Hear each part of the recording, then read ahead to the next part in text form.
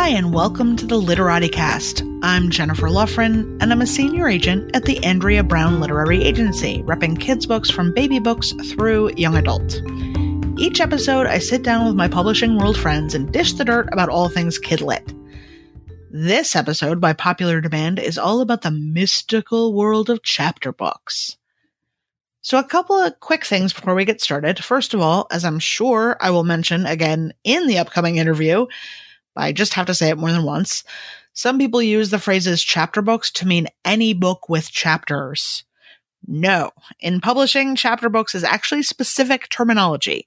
It means those bridge books between early readers and middle grade books. Like usually for 6-7-year-olds-ish, often are usually series. So Magic Tree House is the classic example of like the ultimate chapter books. But of course, there are many.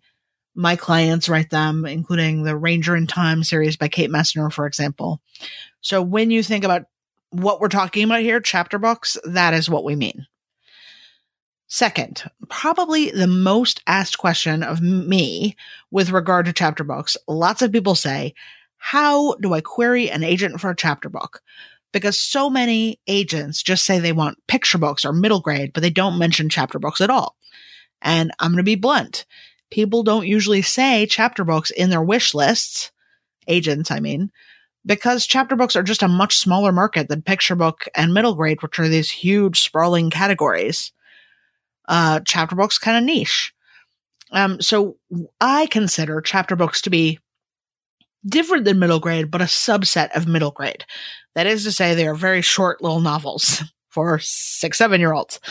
So pretty much you can query anyone, any agent, who says that they rep middle grade, unless they specifically say no chapter books. So in other words, most children's book agents will look at chapter books. So when you're going through your, query tracker online or whatever way you're using to make your list of who to query, look at who reps chapter books and query them, obviously. But also don't feel like, oh my God, they didn't specifically say they want chapter books. I say flip it on its head. If they don't specifically say they don't want chapter books, but they do rep middle grade, then I would go for it. As to how you query, that's just like any other novel. So follow the directions on the agency website. Usually it's something like you need the first 10 pages with the query or something like that. The manuscript should be finished, but you only need one manuscript finished. Even though chapter books tend to be series, write the first one, maybe have some ideas for future books, but the first book should stand alone. All these books should stand alone. So if a kid picks up book 3, they're not going to be totally lost. In other words, these are not a series where these are sequels. These are all series set in the same world, but the story has to totally stand alone. I say don't waste your time basically writing 3 books in a series when nobody has bought the first book yet. Like maybe nobody will, and then you were spinning your wheels for nothing. So first book complete and then ideas for future books. Word count, because people are going to ask, hovers around 6,000 to 10,000 words, give or take. I have a post about word count on my old blog that a lot of people like. I'll link to it in the show notes. I wrote this post because the subject is deeply uninteresting to me. So that way I could point people towards the post and I never have to entertain questions about it again. Actually, that foresight has made the opposite thing happen, which is people think that I'm a word count expert. I'm not. I don't care. It's a boring and terrible thing to be an expert about. Don't at me. But I will put a link in the show notes. Also, with chapter books, this is true for all kids' books, I guess, but really for chapter books, it's all about voice. You're not having necessarily plots that set the world on fire. A lot of times these books, especially if they're realistic books, they're for 6-year-olds, so they tend to be smaller, more family-based plots a lot of the time. So it's all about having a voice that just sounds right for that age group. And that's not something that you can really put your finger on or teach somebody how to do. but you know what when you read it kind of a thing. So I would say read a lot of mentor texts, other chapter books that you aspire to, and see how they do it. Like, read them critically and with an eye to how they create what they create. And with all of that in mind, now I am very pleased to introduce an old friend. My guest today is real good on voice. Debbi Michiko Florence is the author of the adorable Jasmine Taguchi series. The first book is Jasmine Taguchi Mochi Queen, followed by Jasmine Taguchi Super Sleuth, Jasmine Taguchi Drummer Girl, and the latest, just recently out this month, Jasmine Taguchi Flamingo Keeper. So let me see if I can get Debbi on the line. Hi, Debbi. Hi, Jen. I'm so glad to host you. Can we just dive right in? Yes, please. So I've known you forever, literally decades at this point, since live journal days. Oh, my goodness. So I feel like I've been a kind of a fly on the wall spectator for your journey. But for the folks at home, can you talk a bit about your path to publication? Sure. Wow, you are a patient fly on the wall because it's been a long journey. I started writing with an eye toward publication in the early 2000s, and that was back in the day. Remember, you had to print up your novel and you put it in a manila envelope and you write the editor's name on it with a SASE, a self-addressed envelope, and you mail it off to the publisher and you wait a really, really long time to get a rejection that part back. hasn't changed. Well, that part hasn't changed, yes. But you get this big fat envelope back with your manuscript. So that's how I started. I started out writing YA, and I think I wrote about, 3 or 4 novels that will never see the light of day, but I needed to do that to learn. And along the way, I got 2 nonfiction children's books published, one on China and one in Japan. And I'm a former teacher, so it was kind of in my wheelhouse, but wasn't the passion. I really wanted to get fiction published, and I kept writing and submitting and collecting many rejections. I once got a rejection phone call. An editor called me. I'm so excited. I was like, no, thank you, but keep going. So, but I feel like that feels like a positive thing because yes, in retrospect, yes. They wouldn't bother calling you if they hated you or something. That's right. obviously meant to be encouraging. Right. And I think, and I got those encouraging rejection letters. But, after many, many years of this, I started thinking, okay, this isn't meant to be. I'm going to quit. And I can still remember in 2008, I decided I was going to quit. And this was it. And I grieved. I cried and cried on the living floor, and it was so heartbroken. I don't know. I cried for a long time and okay, I'm done. And then I stuck in I think it was a videotape of the movie August Rush. And I sat down to watch it. And within the first 10 minutes, I got a story idea, and I grabbed a legal pad, and I think I handwrote 20 pages of a new story.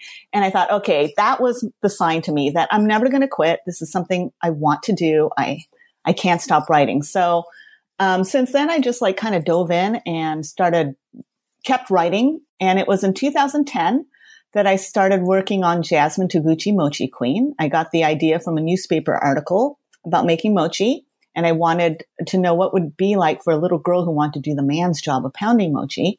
And I knew this was not a YA novel. And in fact, was not even a middle grade novel. So I thought, okay, picture book or chapter book. And I knew nothing about writing picture books. I loved reading them, but I thought, okay, chapter books. Chapter books are kind of like novels. So I studied a lot of chapter books and started working on writing Mochi Queen. And during that time, in 2014, I was hired. I got a work for hire with Capstone to write an early chapter book series, Dorothy and Toto. And felt very lucky because I had a lot of freedom to write these stories, even though, I had to use Dorothy and Toto. They had to be sweet friendship stories. And I had to get approval not only from my editor at Capstone, but also from Time Warner, who owned the rights to the movie. And so I wrote those 4 early chapter book series books and had a lot of fun. And then in early 2015, I heard because all along I was submitting Mochi Queen and collecting rejections. And in early 2015, that's when Grace Kendall of Farrar, Straus and Giroux offered to buy Mochi Queen. And not only that, they wanted a series, a 4-book series. And at the same time, I was looking for an agent, and that's when she contacted me and offered representation. So it was kind of like, I don't know, all these years of like floundering around, and all of a sudden all these things came together all at once. And now there are 4 books of Jasmine Toguchi, like 20 years later, but yeah. So now you're a chapter book guru because you now have 2 series kind of under your belt. And it's so lucky because our topic today is chapter books. Woohoo! So it's a perfect fit. So what for you is it about writing for this age group that is appealing? That's a good question. I think my inner age falls between the ages of 8 and 12. I'm a former teacher and educator. I did outdoor education. I was an educator at a zoo. And I really loved working with the ages of like 3rd graders through like 5th or 6th graders. And I found that age to be, these kids are just so full of wonder and passion and excitement. They weren't yet jaded. And they were also willing to ask questions. And so I find this age very intriguing. And also this is the age where they start challenging things around them, like challenging rules or having lots of questions. Well, why does it have to be that way? So, yeah, that's why I really like this age group. Were there any chapter books that inspired you? Well, yeah. So when I decided to write Jasmine Toguchi Mochi Queen as a chapter book, I went to the library and I checked out like every chapter book and read a ton. And the ones that floated to the top that I really loved were Mercy Watson by Kate DiCamillo, Ling and Ting by Grace Lin, Ivy and Bean by Annie Barrows, and Marty McGuire by Kate Messner. And also, and I didn't read those then, but I remember, do you remember Minnie and Moo books by Dennis Kazet? I love those books with my daughter. When she was like 4, we read like all of them. So those weren't ones that I studied, but I just remembered those. I love those too. So those are some of my favorite books that inspired me when I was getting ready to write. So like mentor texts. Yeah, mentor texts. There are adorable illustrations throughout the Jasmine Toguchi books. Did you have any say in the illustrator choice? Do you work with the illustrator at all, or is it one of those arm's length kind of things? I think kind of in the middle. I didn't have a say in the illustrator choice, but they also made me feel like I was part of the process. When they decided on Elizabeth Vukovic, they sent me her name and her portfolio and said, this is who we're thinking about. What do you think? We like this about her. And I loved her illustrations. I said, yes, looks great. And it was such a perfect match. I love her illustration so much. She really captures the essence of Jasmine. And in fact, the first time I saw just a rough sketch of Jasmine, I like burst into tears because I was so happy. Aww. I was sitting here with this character in my head for so long, and now she's like on the pages, alive. And they're so lively and they cute. Really are. She really just, they leap off the page. And also, while I didn't work directly with Elizabeth during the process, the team over at FSG gave me all these opportunities to give feedback. So I saw all the rough character sketches. I saw the rough illustrations for the story, and then like closer to final art. And I was able to offer feedback, particularly when it came to the accuracy of depicting like the Japanese culture. So I didn't work directly with Elizabeth. I feel like I was along for the ride. I was included in the process the whole time. So Jasmine has now been a mochi queen, a super sleuth, a drummer girl, and a flamingo keeper. Are any of the characters or incidents in these books based on real stories from you or your family? AKA, did you steal anything? I did steal some stuff. Jasmine's neighborhood is based on the one I grew up in West Los Angeles. And in fact, I did have a neighbor named Mrs. Reese who had an apricot tree, and she did let all the kids in the neighborhood climb it. It wasn't my thinking spot. I wish it were. And she also had a really cool garage filled with all these fun things for us to play with. I particularly remember this China doll and this really old doll, like a doll carriage. As for characters, students or kids, readers always ask me if I was like Jasmine. And the truth is, I was more like Sophie. I was the big sister who made all kinds of rules for my younger sister, and she had to follow them or I wouldn't play with her. Hopefully I'm not like that anymore. I'll have to ask her about that. And I was kind of a shy kid at Jasmine's age. So she is much more based on my daughter, Caitlin, when she was that age. Caitlin's grown up now, but she was very similar to what Jasmine was like in these stories. So I have some listener questions if you're down for that. Cool. So Catlin says, "Hi, Debbie. I attended the workshop you did at NESCBWI, that's a mouthful, with your editor, Grace Kendall. There was so much information packed into that session that I still think about it each time I see your books on social media and at my library." So I will say that is not really a question so much as a comment, but while we're on the topic, I've heard about this mythical session again and again with people saying how interesting and useful it was.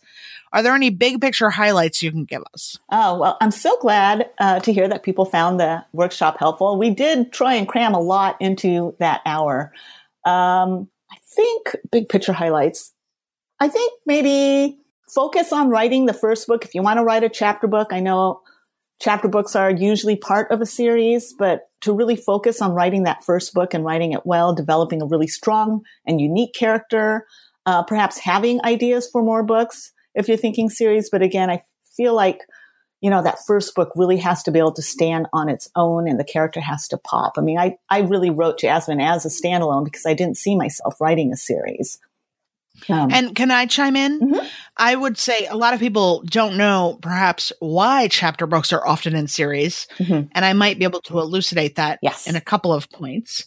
One is that chapter books almost always are published in paperback and they're very inexpensive. Mm-hmm. So that means that combined with the fact that kids that age get really voracious, they're still becoming fluent readers. Yeah. And so they will find a character that they love and then they want more and more stories about that character. And parents or teachers think, oh, well, these books are so cheap. I can buy 4 of them. So, and also part 2 of that is that I don't know if you've looked at the chapter book section. And when I say chapter books, I specifically mean chapter books like Magic Treehouse or Jasmine Taguchi or Ivy and Bean or whatever that are usually in a separate section from middle grade.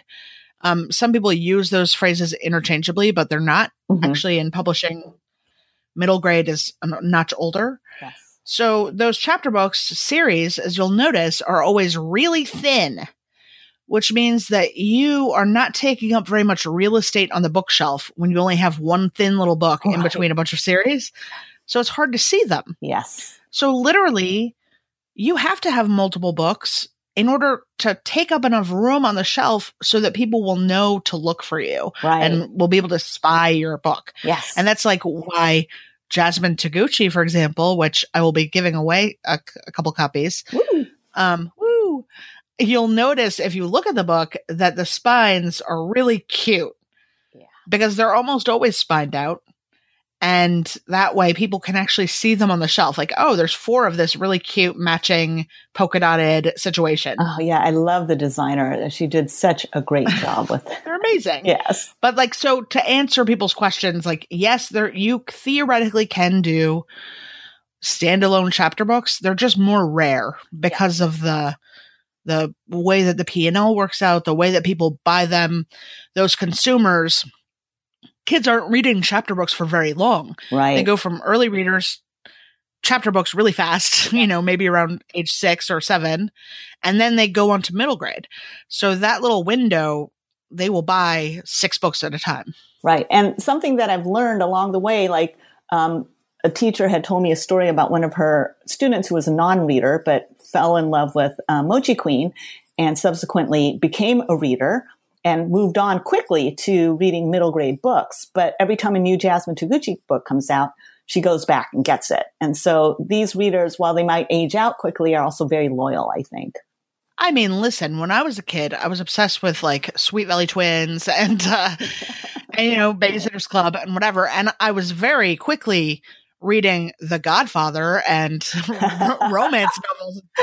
But listen, I still got the new Sweet Valley Twins when it came out. Yep. Even though I could read more because I loved those characters. Yeah. Anyway. Yeah. So Fred asks, I'm curious, aside from the age of the protagonist, what do you think are some of the most important considerations when first creating and plotting a new chapter book? Well, I think pretty much what I said before was, creating a strong, believable character and focusing on, appropriate storylines.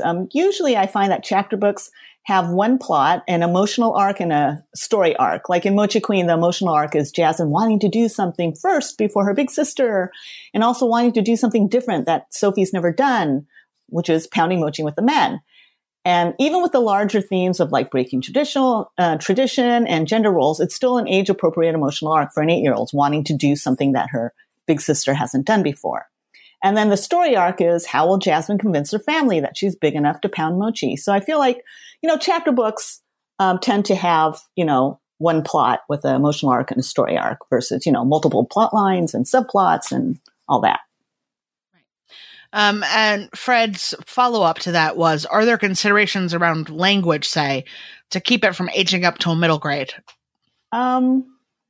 Yeah, I don't know. I was never, not even in my Dorothy and Toto books was I given like, here's a vocabulary list. I think that, you try and keep the language simple and maybe the sentences a little shorter.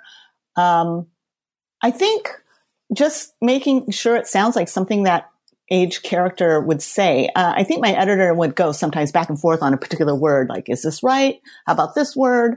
And also making sure it's right for the particular character. Like, an 8-year-old might say, golly gee, maybe, but Jasmine would not. So I think, word choice is important. But I don't think there's like any hard and fast rules. Can you say walnuts as Jasmine would say it? Yes, walnuts. I picture her sort of stamping her foot at the same time. Walnuts. Yeah. Deanna asks, I would love to hear your process for plotting or maybe not plotting a chapter book. Given the shorter length, is there a formula you follow specifically for chapter books? It's funny because I listened to the podcast you did with Aaron Dion, where you guys were talking about pantsers versus plotters. And I was kind of mulling that over because I am typically a pantser when drafting a novel. For me, it's more like thinking out loud. I don't really write the first draft as, by the seat of my pants. It's more like a really long outline. But when it comes to chapter books, I am a plotter. First, because I don't have a lot of room or time to ramble on. It's very set word length. All the Jasmine books are about 10,000 words. So I don't have a lot of room to ramble. And, I need to know what the story is about. So what happens, how the character resolves whatever want, need, or problem they have.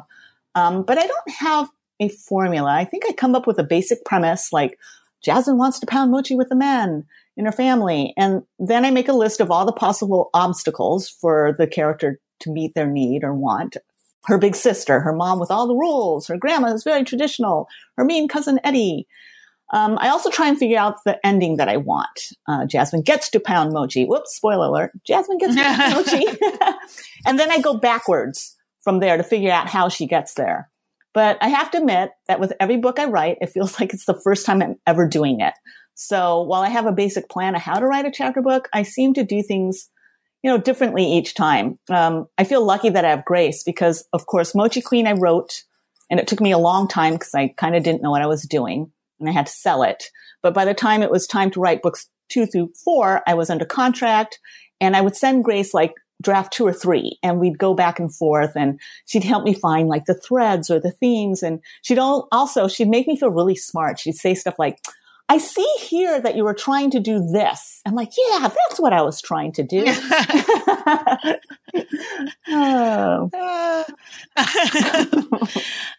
So Gracelyn says, I love hearing about people's working schedules, time management. I'm always looking for tips. I imagine that keeping up with a publishing schedule to have the books come out in such close succession is a challenge. Can you talk about that? So honestly, I have to say having those deadlines actually helped me. I remember when we were hammering out the contract and there was this, deadline for this book and final draft at this time and then book 2 here. And I remember my agent saying, if this is too much, we can talk to the editor and see about changing the deadlines. And I thought, no, you know what? I know myself. I work really well on deadlines. So even though at one point, I was doing copy edits of Mochi Queen, revision of Super Sleuth, and drafting Drummer Girl, not all simultaneously, but kind of in the same period of time. It really helped me to know that I was on deadline, because I'm like focused on that. I would get to my office. I knew I had to get these things done, and I would seriously just hone in on the writing. So right now, I don't have any deadlines, so I'm a little bit more loose with my time, and I feel like I'm just not as productive as I could be. I probably could have written like 3 novels by now, but I haven't. You can make your own deadline. I do that. I do that with a couple of friends of mine. We make each other deadlines, and with one friend, we even give each other prizes if we meet our deadline. And he's been way too lenient with me. I won't meet a deadline. He's like, "Here's your present anyway." Oh, I'll whip you. Yeah. Do you have any interest in writing, say, picture books or middle grade? And also, what other books do you have planned, if you could share? See myself writing middle grade. In fact, I've written middle grade. I just finished a first draft of a new middle grade kind of fantasy of sorts about a 10-year-old Japanese American girl who's been tasked with breaking a family curse. I don't know about picture books. I love picture books. I'm co-authoring a picture book biography right now, and that's kind of like, I'm really enjoying that, but I don't know about picture book fiction. I'm not going to say never, but that would be like a whole huge learning curve for me. But I see myself, writing all kinds of things. I'm not going to tell myself I can't do something. Follow up. Can you talk about your ducks? Oh, I can talk about my ducks. I can see my ducks from my window right here. I have 2 ducks, Darcy and Lizzie. Guess that I'm a Jane Austen fan. Darcy is a Peking duck, and Lizzie is an Indian runner duck, and they are 4 years old now. I got them kind of on accident. My husband made me go to the Tractor Supply store with him because he was getting some gardening stuff, and I did not want to go because there's nothing there for me. So he kept saying, "Come on, just come." So I'm like, fine. So I go, and that's when they had the ducklings for sale in spring, and I was like besotted. I just wanted a duck so bad. And, I said, I want 2 ducks. And he never said no. Of course, he's my husband. I was going to say no, but he's like, they're a lot of work because he's had a farm before and I haven't. But I'm like, I love them. I'm going to take care of them. And I have never once regretted it. They are so much fun. And I've learned so much about ducks. They're so smart. They're like dogs. They follow commands. They'll do naughty things and you tell them to stop it and they will. And then when you're not looking, they'll go back. Do they come when they're called? They do. They come when they're called. They go home when they're called. If I tell them to get water because I want them to rinse their dirty beaks off, they'll come and dunk their beaks in the water. So they are super smart. And if I yell cookies, they'll always come running. Yes. Yeah, I love them. So I know you already talked about some favorite chapter books that you used as mentor text. Are there any other titles you think, especially fans of Jasmine Taguchi, they finished the series as it stands so far, and they want to know what's next? What do they read next? I would suggest Jada Jones by Kelly Starling Lyons, and Cleo Edison Oliver by Sunday Frazier. Who else? I knew I should have written these down. Oh, The Infamous Ratsos by Carol Rowe. Oh, and you know what books I'm looking forward to is Meet Yasmin by Sadia Faruqi. I actually got to read an arc, and it's super cute. I think kids will really like it. That comes out the end of summer, I think. Awesome. I will have links to all of those in the show notes. So if anybody did not catch those titles, I will have links about them so you can go check them out. Cool. Finally, Debbi, as you know, you've listened to this podcast before. I have. I always ask my guests what they are obsessed with this week. Now, this does not have to be bookish, but it can be. While you're thinking of your obsession, I will tell you my obsession. Cool. So, some time ago, listeners may remember, I talked about the Netflix show Nailed It, okay. Where people who are definitely not champion bakers attempt to recreate Pinterest-worthy elaborate confections with very dubious results. It's hilarious. There's now a season 2 up on Netflix. Yay. However, let's say you've burned through all those because they're very short episodes. In that case, allow me to recommend Sugar Rush.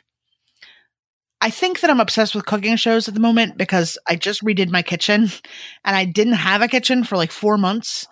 And all I could think about was all the things I wanted to bake and I couldn't. So now, although I finally have a kitchen and I have been baking things, I still am on my kick of cooking shows. Anyway, Sugar Rush is another Netflix show in which 4 teams of very good bakers have to race against the clock to turn out 3 rounds of baked goods. There's cupcakes, confections, and cakes, all based around a theme. The judges are the woman who started the Sprinkles cupcake empire, this guy, Adriana Zumbo, who is a very famous Australian confectioner and also has his own show, and famous guest judges. It's a little tense because of the ticking clock factor, but the flavor combos and decorations that these folks come up with are generally awesome. And so it's maybe less funny than Nailed It, but it's also more satisfying because the teams are quite talented. The winners are great instead of just like the least awful. And I find shows like this to be totally candy distraction. Yeah. And not having to worry about anything in the real world. Right. Yay. Which is good. You know, I have to say on following yours, because now I want to watch both of those shows. Our own Adam Young of our Sift Bakery in our town won America's Best Baker on Food Network recently. Yeah, it's awesome. He's awesome. But now I can't, there's this huge long line and I can't really get my treats anymore. But anyway, I'll be patient. Damn it.